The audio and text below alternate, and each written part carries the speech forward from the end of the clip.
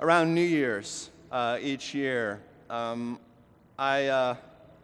like to talk about New Year's resolutions, don't I?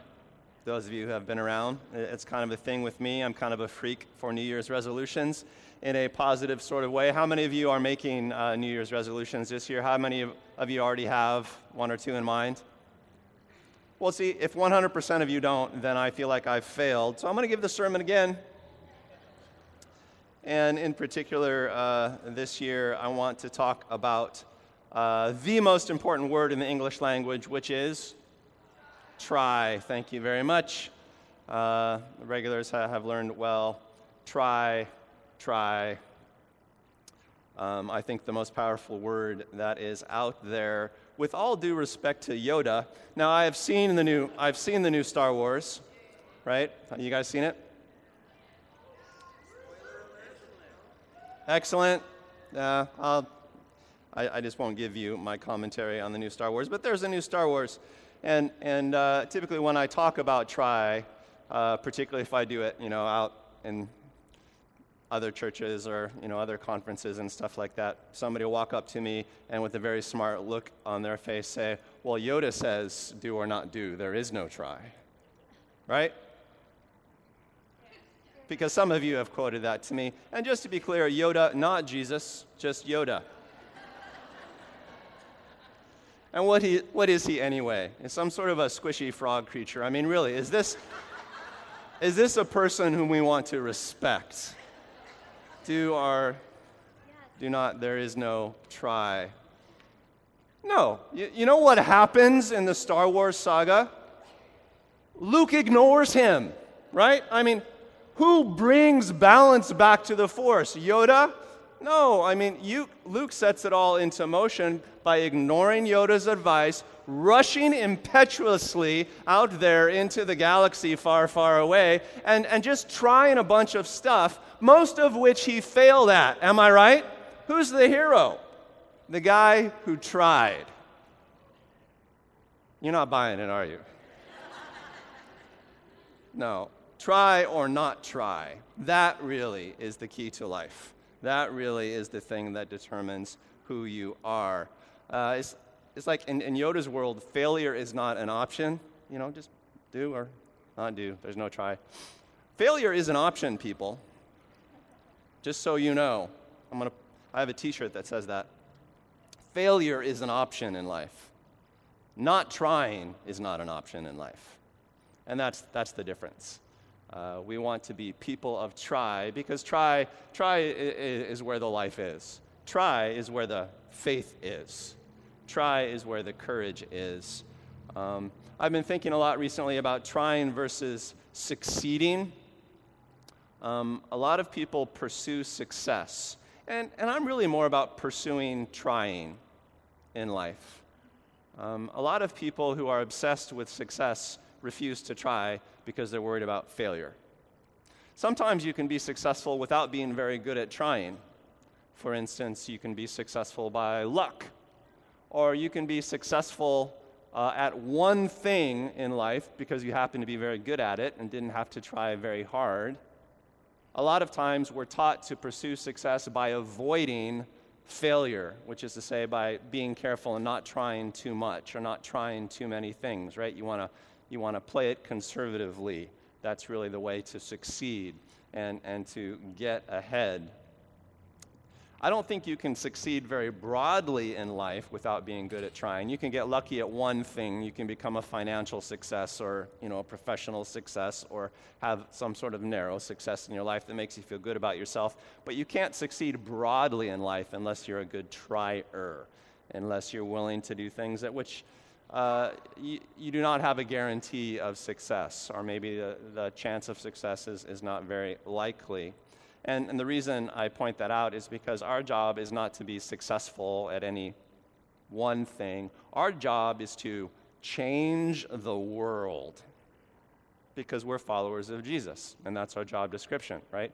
You're going to be my witnesses in Jerusalem, Judea, Samaria, and to the ends of the earth. You guys are going to change the world. Wherever you are, you're going to be agents of change. You're going to be changeful, which means you're going to have to try whatever the right thing in the moment is, no matter what it is.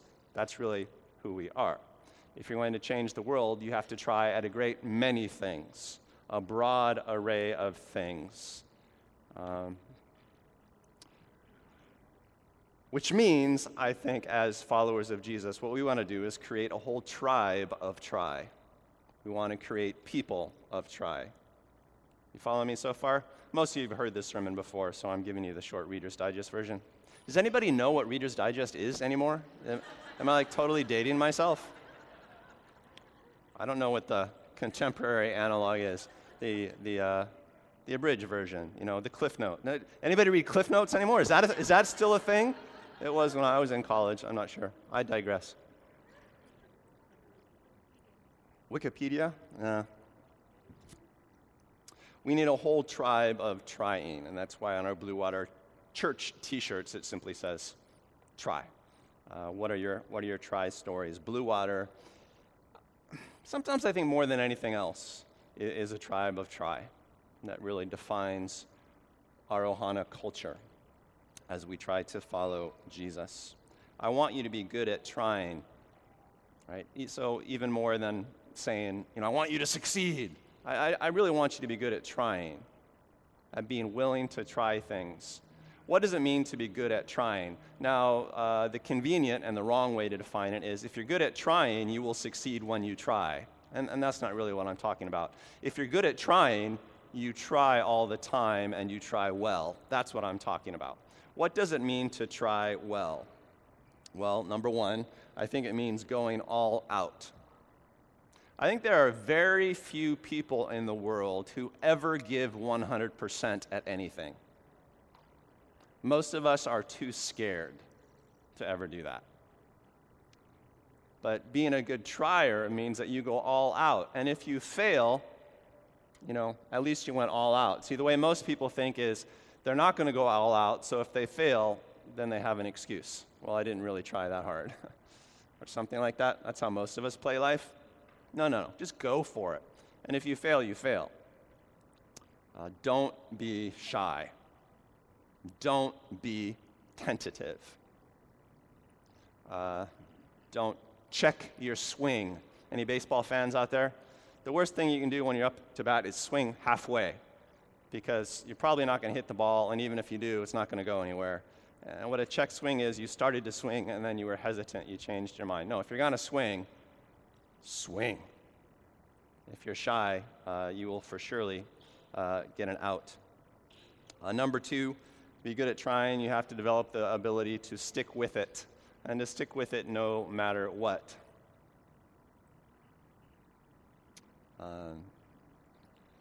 You have to be capable of the long try. How many of you are somewhere in the middle of a long try? You know what I mean when I say that, right? That's the try that really determines whether or not you have the character of trying. A lot of you have a trying character, but that's not what I'm talking about. The character of trying. You have to be able to stick with it, even though you do poorly at it. That's the clincher, right? To stick with something you're not good at. Why would you stick with something you're not good at? Well, because it's the right thing to do. That's why. So when I talk about try, I don't like to talk so much about the connection between trying and succeeding. I think you should try something not because you think you'll be successful at it, although that's part of analysis. I think you should try something because it's the right thing to do. And if it's the right thing to do, do it. Anything worth doing is worth doing. No, anything worth doing is worth doing poorly. If it's worth doing, it's worth doing, no matter how good you are at it. You follow me? That has to do with stick-with-itness. Number three, I think you have to have a contempt for failure. Do you know what contempt is? Contempt is a dismissive attitude. When you hold something in contempt, it means that you don't treat it as importantly as you should. So it's contemptible. It's not even worth thinking about. And I think you need a contempt for failure to be a person of try, a person of active faith. Failure is is really not what we think about. And if we fail, that's not nearly as important as if we fail to try. You need the capacity to fail well and move on. What's a good failure? A good failure is when you've gone all out, you failed utterly, and you've been changed and strengthened by it. Does failure cripple you, or does failure strengthen you? Well, the way you answer that question determines whether or not you have the capacity to fail well. There are sermons in that, and I've given some of them, but I don't know, something for you to chew on. You, of course, if you're going to stick with it, if you're going to fail well, then you need the ability to try again.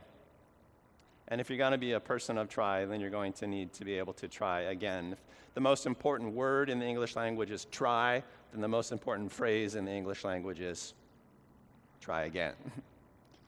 And that often is what defines us as people of try. Anybody can try once. But if you try all the time, if you try consistently, then you're a person of try. And we've become a tribe of try. And then finally, I think you need the ability to pull the trigger. I think you need to develop a capacity to get to it in life. If there's something that you ought to try, if there's a right thing to do, then you should go for it. When should you start? Now. Right? Don't start on Monday. Start on Thursday. You know what I'm talking about? Don't put it off until the right time to start it. If it's worth doing, then get to it. You have to get her done, in the words of a great American philosopher. One of the keys to getting to important things in life is to be specific and to break it down. I want triers, not dreamers in life, just kind of the way I say it. People who dream say, like, I'm going to be a great American novelist. It's a dream. People of try say, I'm sitting down this afternoon and working on my outline. Right? Specific. They have a step to get to. They've gone to work. Right? One day of work is worth a decade of dreaming. And triers get to work. Right? The work at the end of the day may be junk, but that's really not the point, is it? You know, they failed well. The next day, they will go back to work. Anyway, a sketch of trying well. And I'd like to talk particularly today about getting to it, and perhaps a little bit about sticking with it. Some very important elements in being people of try. And I'm going to use a very familiar passage from Matthew chapter 7, which is the end of Jesus' most famous sermon, the Sermon on the Mount. So this is Matthew 7, 21 through 29. You can follow along in the back of your programs, or it's up here on the big board. Jesus has just given a whole bunch of teaching. In the Sermon on the Mount, it's his longest sermon ever recorded. You can recite it in about 20 minutes, so a 20-minute sermon, which is a little shorter than I typically give. Sorry about that. And then he's wrapping up his sermon. And this is how he brings it together. The most revolutionary sermon ever given, the most revolutionary moral teaching in world history. And now he's wrapping it up. He says, "Not everyone who says to me, 'Lord, Lord,' will enter the kingdom of heaven, but only the one who does the will of my Father who is in heaven." So opening line, words are cheap, deeds are what count. "Many will say to me on that day, 'Lord, Lord, did we not prophesy in your name, and in your name drive out demons, and in your name perform many miracles?' Then I will tell them plainly, 'I never knew you. Away from me, evildoers.'" Literally, in the Greek, that means doers of harm. You know, it's like, you cause destruction. Get out of here, hoser. It's my translation. So what that means is, it sounds pretty good, right? We prophesied in your name. We drove out demons in your name. We performed many miracles in your name. That would be a good day, right? if you prophesied and drove out demons and performed miracles, that sounds pretty good. But Jesus said, no, you did harm. Well, evidently, these people were doing things, but they weren't doing the, wait for it, right thing, right? Evidently, they were avoiding the thing that they were supposed to do, that the Father had assigned them to do. So even if it looks good, it might be the wrong thing. Wow, so you have to get to it, in other words, and then you need to do the right thing. And don't mess around. Don't avoid it. Get to it. And then, here's the clincher, this famous analogy. Therefore, anyone who hears these words of mine and puts them into practice, gets to it, is like a wise man who builds his house on the rock. The rain came down, the streams rose, and the winds blew and beat against the house, yet it did not fall because it had its foundations on the rock, built well. But everyone who hears these words of mine and does not put them into practice, who does not get to it, is like a foolish man who builds his house on sand. The rain came down, the streams rose, and the winds blew and beat against that house, and it fell with a great crash, with a particular destruction. And when Jesus had finished saying these things, the crowd were amazed at his teaching, because he taught as one who had authority and not as their teachers of the law. What does that mean? Well, the rabbinical tradition of the day is that you never taught except that you quoted someone who came before you.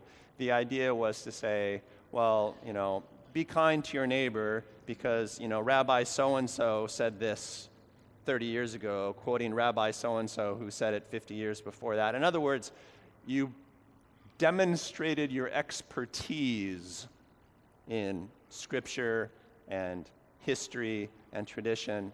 But Jesus didn't mess with that. He just said, this is important. Do it. And I think the only way he could say that is that it was clear he was doing it, right? He spoke from the authority of experience, from the authority of action. He was not an expert per se. He was a leader. He was doing it, and you could follow him in it. And that just amazed the crowd. So a few points from what is probably a pretty familiar teaching. How many of you knew the house on the rock versus the house on the sand teaching before? You guys heard that? Even if you've never been in a church in your life, you've probably heard that story before. Point number one, if you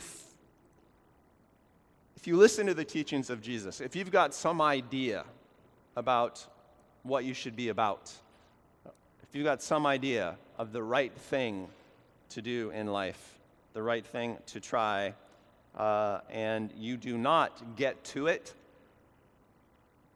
then you're kind of setting yourself up for some serious disaster, right? Your house will fall, and it won't just fall. It won't just like lean into decay. Jesus says, oh no, it will fall with a great crash, with a thorough disaster. So he's very serious about this point. There's a subsidiary point, a following point, which is if you get to it, you can expect to have to stick with it. It's as if Jesus is implying here that, you've heard about these things that you ought to do. You need to get to it or else. But when you get to it, you're going to have to work hard at it. Why do I say that? Well, because he likens it to building a house on rock. So what's the thing about building a house on rock? Why would you choose to build a house on sand as opposed to building a house on rock? Well, building on sand is a heck of a lot easier, isn't it? You dig a hole at the beach, and that's fun. My kids do that every time we go, and they build a little crater, and they flood it, and they build canals and stuff like that when the tide comes in. It's fun to dig in sand. Have you ever dug through rock before? Yes. Anybody ever taken a pickaxe and actually dug through rock that way? A few of us. You probably did it in a terrible context, didn't you, Lee? Yes. A Chinese concentration camp. She knows. That's very hard work. It is, in my opinion, and back me up on this, guys, the hardest work there is. Digging in general, but digging through rock is absolutely devastating. And, it makes sense that you would not do it. But why would you build on rock? Well, because it's the best foundation there is, of course. A house built on the rock just doesn't fall. Before Sonia and I moved back to Hawaii, we lived in Gloucester, Massachusetts. We lived out on Cape Ann. Gloucester is the town that was the setting for the movie The Perfect Storm. Is a great fishing village. And so Sonia and I bought this 150-year-old. It was the house of a clamming family, of a fisherman family. And it was 150 years old, and it was absolutely square. I rehabbed the house for a year. That's what I did before we sold it. And absolutely true. The 90-degree angles were still 90-degree angles. And I remember when we looked at the house to see if we might buy it, I walked into the basement, and it had this big, spacious basement, as is often the case in the Northeast. And out of the eastern wall of the basement stuck this huge granite shelf. It protruded into the basement about 15 feet. It's this huge, solid granite boulder. And I thought, I'll take it. This house is going to be perfectly true. It was literally built on a rock, and it had lasted all of those years without any shifting whatsoever. But it was probably hard to build. Probably a lot of painful digging involved. Stick-with-itness. Anything worth doing is probably going to take a while. I think that's a truism to apply in life. You need to do things the right way, chipping away until the job is done. No sprinters, only marathoners, as Sonia implied during worship. I think often about my life verse. This is the scripture verse that I feel like defines me more than any other. It's from Matthew 11:12, and you've probably heard me quote it often. From the time of John the Baptist until now, the kingdom of heaven has been advancing by force, and it takes a forceful person to get hold of it. Since John the Baptist until now, since there has been a kingdom of heaven on earth, since it started in the Jesus years, it's really been a matter of force. Some of the translations will say violence. The kingdom of heaven suffereth violence, and violent men are the ones who lay hold of it. You have to really have some attitude if you're going to pull it off. All of that is just a setup so I can talk to you about New Year's resolutions, which is the annual season of try. How many of you just love New Year's resolutions? I say New Year's resolutions, and your heart just warms. Who's that? I actually like these things. And the reason I like New Year's resolutions is because it's a time of year where the whole culture decides to try things. The whole culture is of one mind. I mean, not you guys, because you're sticks in the mud. But, there are a lot of people out there that are like, I'm going to change something about my life this year. And I just think that's so healthy. You want to change the right thing. You don't want to waste your time. I'm really going to watch more TV this year. That would be a bad New Year's resolution. This is a year where I really need to get my body fat up. Probably not something that you need to be resolved about. That might happen naturally. So do choose. But in general, we all have something we want to change about our life. Is that true? I'll give you 10 seconds to think about it. Is there something about your life that you'd like to change? And let me just make it a little more personal. Is there something about you that you would like to change? Because that's really what defines a good New Year's resolution, right? A lot of us complain about our lives, but when we do New Year's resolutions, we tend to turn the lens a bit more on ourselves. Like, okay, but what can I change about me? What can I change about my behavior? It's got to be something I can control. Can you guys think of something like that? You should be able to, particularly if you're a follower of Jesus, because if you're a follower of Jesus, you are maturing, you are progressing. So resolutions are a common way to approach it. I think we should have the power to change ourselves generally in life. We should mature. We're in the middle of this sermon series on rhythm for grown-ups. Well, grown-ups grow up.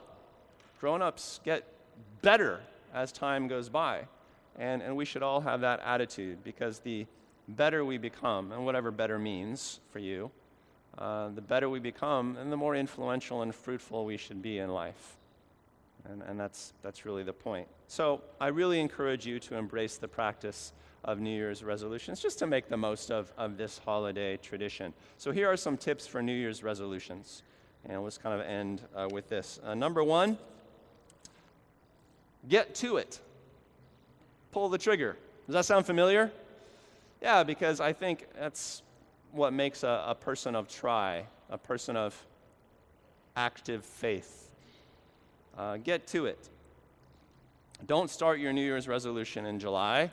If you are sure about what you should do, start it on December 27th. Oh, that's today. Start the new year with a little momentum, which means that you're going to have to break it down a little bit, but more on that in a second. Number two, go all out. And I think this is the problem with the way that most people do New Year's resolutions. They make a list, and then they never do the first thing. How many of you, let's be perfectly honest and confessorial here, how many of you have resolved to get in shape in past years and never visited the gym even once? Yeah, right? How many of you said, I'm going to get in shape and ran one day only? You did one day of jogging, right? When you need to go all out, you need to go all out. What am I going to need? How am I going to do this? And what needs to get out of the way? Oh, that's a big one. Set yourself up for success with your try. Don't be shy about it. Don't be shy about it. Don't wimp out. If you're going to fail gloriously. Fail big. And that's a good reason, I think, to declare New Year's resolutions, which is why mostly I encourage people to embrace the practice. When I make a New Year's resolution, I tell people. And I feel like that's one way of going all out. And if I invite my friends into the resolution, then I'm asking for them to hold me accountable to it. I feel a little extra oomph in my resolution. I'm making a plug for courage here, right? Go all out, tell people about it. That's going to take a little vulnerability, and vulnerability is always courage, so do that.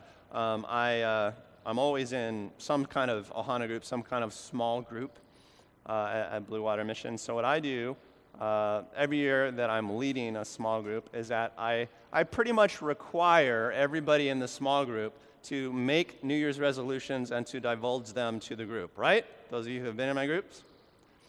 And we make a deal. And I play scribe and I write them down. I keep the master list for my Ohana. And then in June or July, I read that list again. I find all the people, if they've gone to a different Ohana group, I hunt them down, I don't care. And I say, these are your New Year's resolutions. And usually this happens in a room. How are we doing with them? TJ, how are you doing with yours? And we talk about it. Oh, so basically you're telling me you haven't tried. No, I'm not nicer than that. That's how I do it. But there's a good spirit about it, right? Would you agree? I mean, and how many of you have gone through this exercise with me over the last half dozen years and found it to be beneficial? Come on, yeah. There are some hands, there really are. Just look around.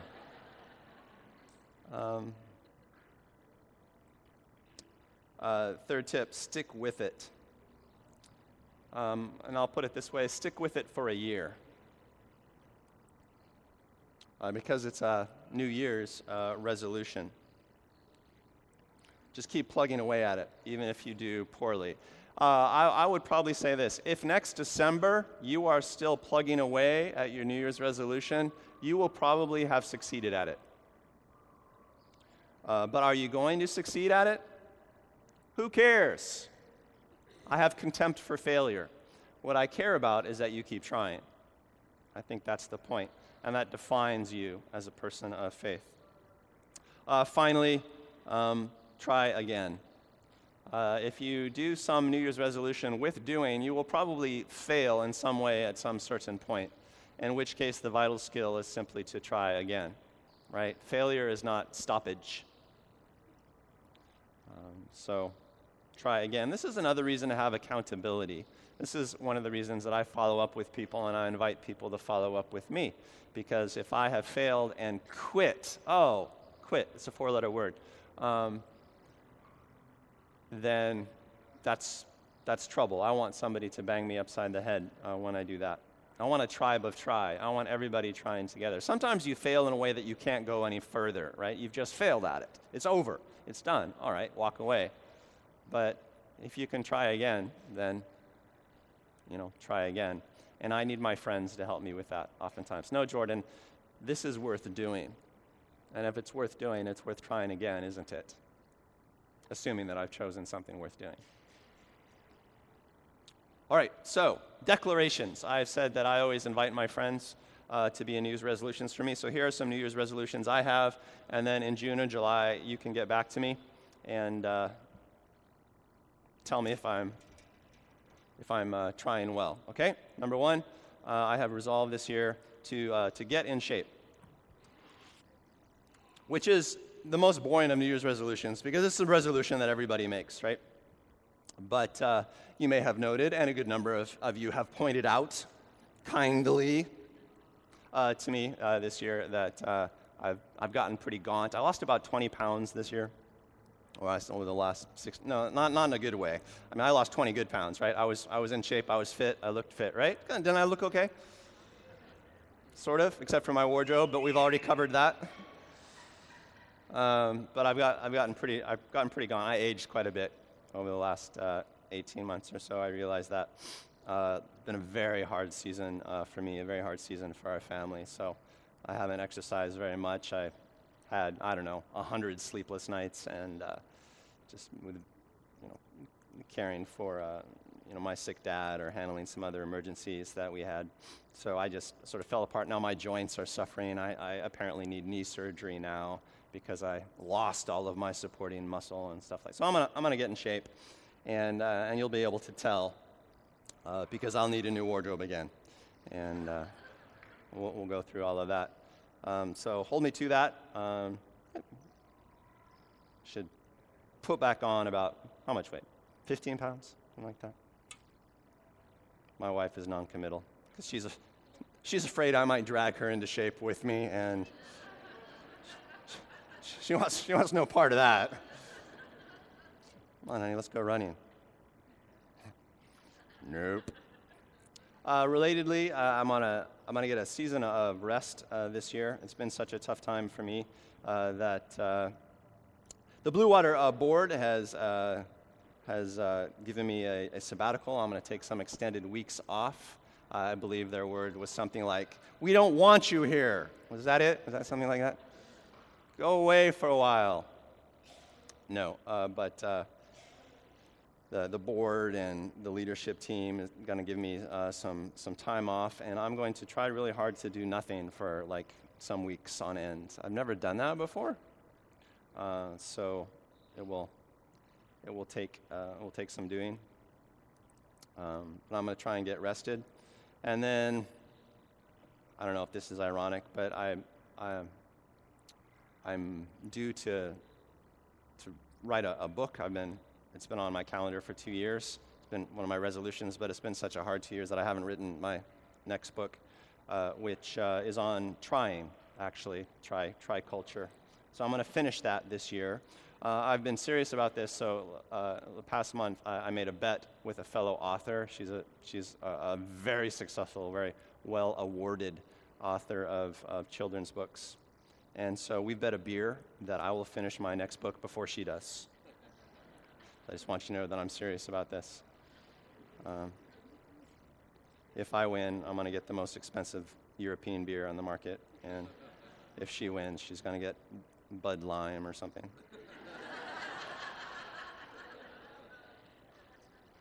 All right, so what are yours? I've declared mine. What are yours? I've been talking about this for 30 minutes, so you probably have one in mind if you didn't have one in mind before. So write it down. Take out your smartphone or grab a pen or steal a pen from your neighbor and write it on the bulletin. I don't care what you do, but what I want you to write down is 1 or 2 or 3 resolutions that you might make this year. And it's December 27th, so you're going to get a week to think about this. Right? So just write down the ones that you might make this year, because when you make them, I want you to be fully considered and committed to them. Now, here's an encouragement as you mull this over. The things that you write down do not need to be super spiritual, because I don't know, it's the season of New Year's resolution. I'm gonna get in shape, right? Because the past 2 years have been very hard on my body. Now, that's not super spiritual. Right? That's not going to make me a better Jesus follower. It's not going to make me a better pastor. But what it will do is it will exercise my change muscle. And that's good. That's good enough, right? It's the sort of thing that kind of makes me a robust individual. I can change things about myself. They don't always need to be super critical things. So don't hold yourself over the fire. There might be one spiritual thing that sticks out this year, something that you're going to do for the sake of growing as a disciple that you've already been thinking about, that you know you should put into practice. You should give it a good try. So sure, include that too. Because we need to be good at changing ourselves, don't we? Good, write it down.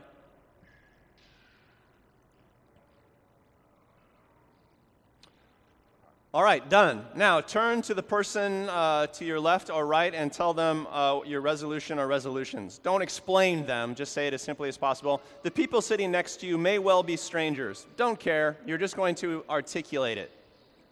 Just going to say it out loud. Go ahead. Go ahead.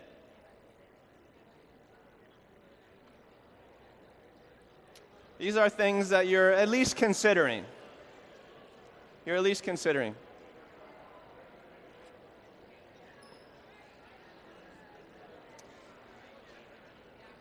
All right.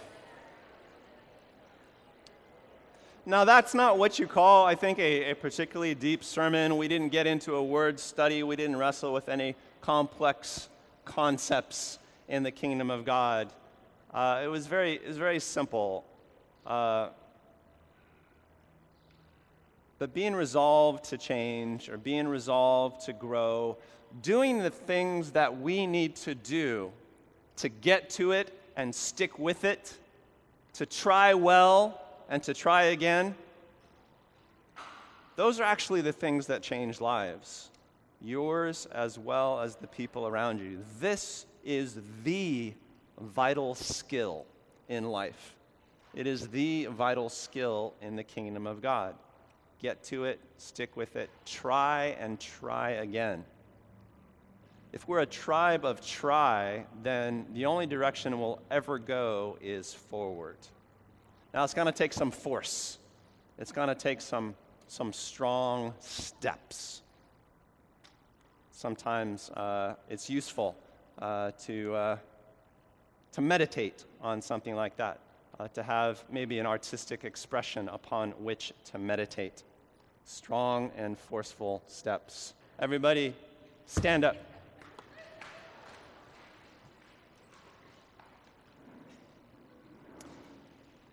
I pray, Heavenly Father, that you would make us a tribe of try in 2016. We offer you our tries as worship.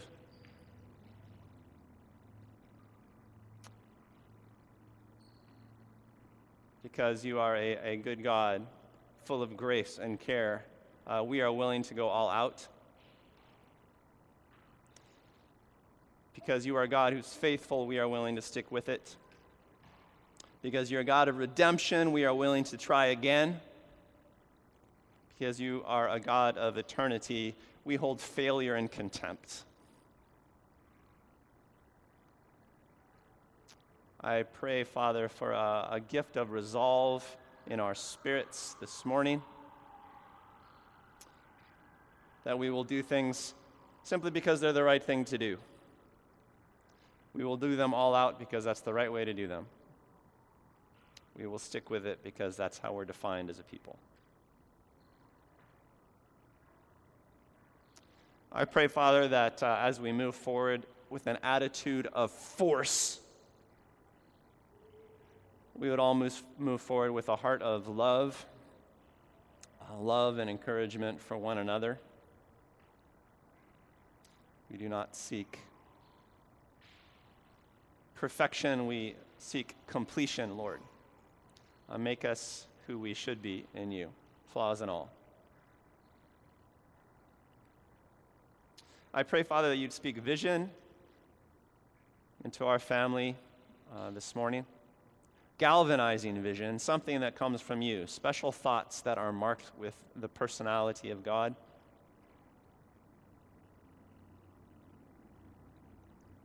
Remind us of who we are, what is urgent.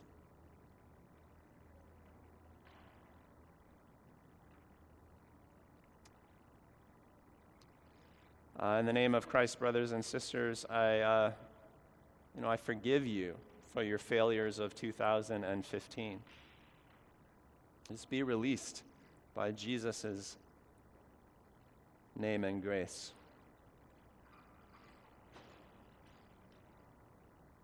This is a new year. This is time to be resolved.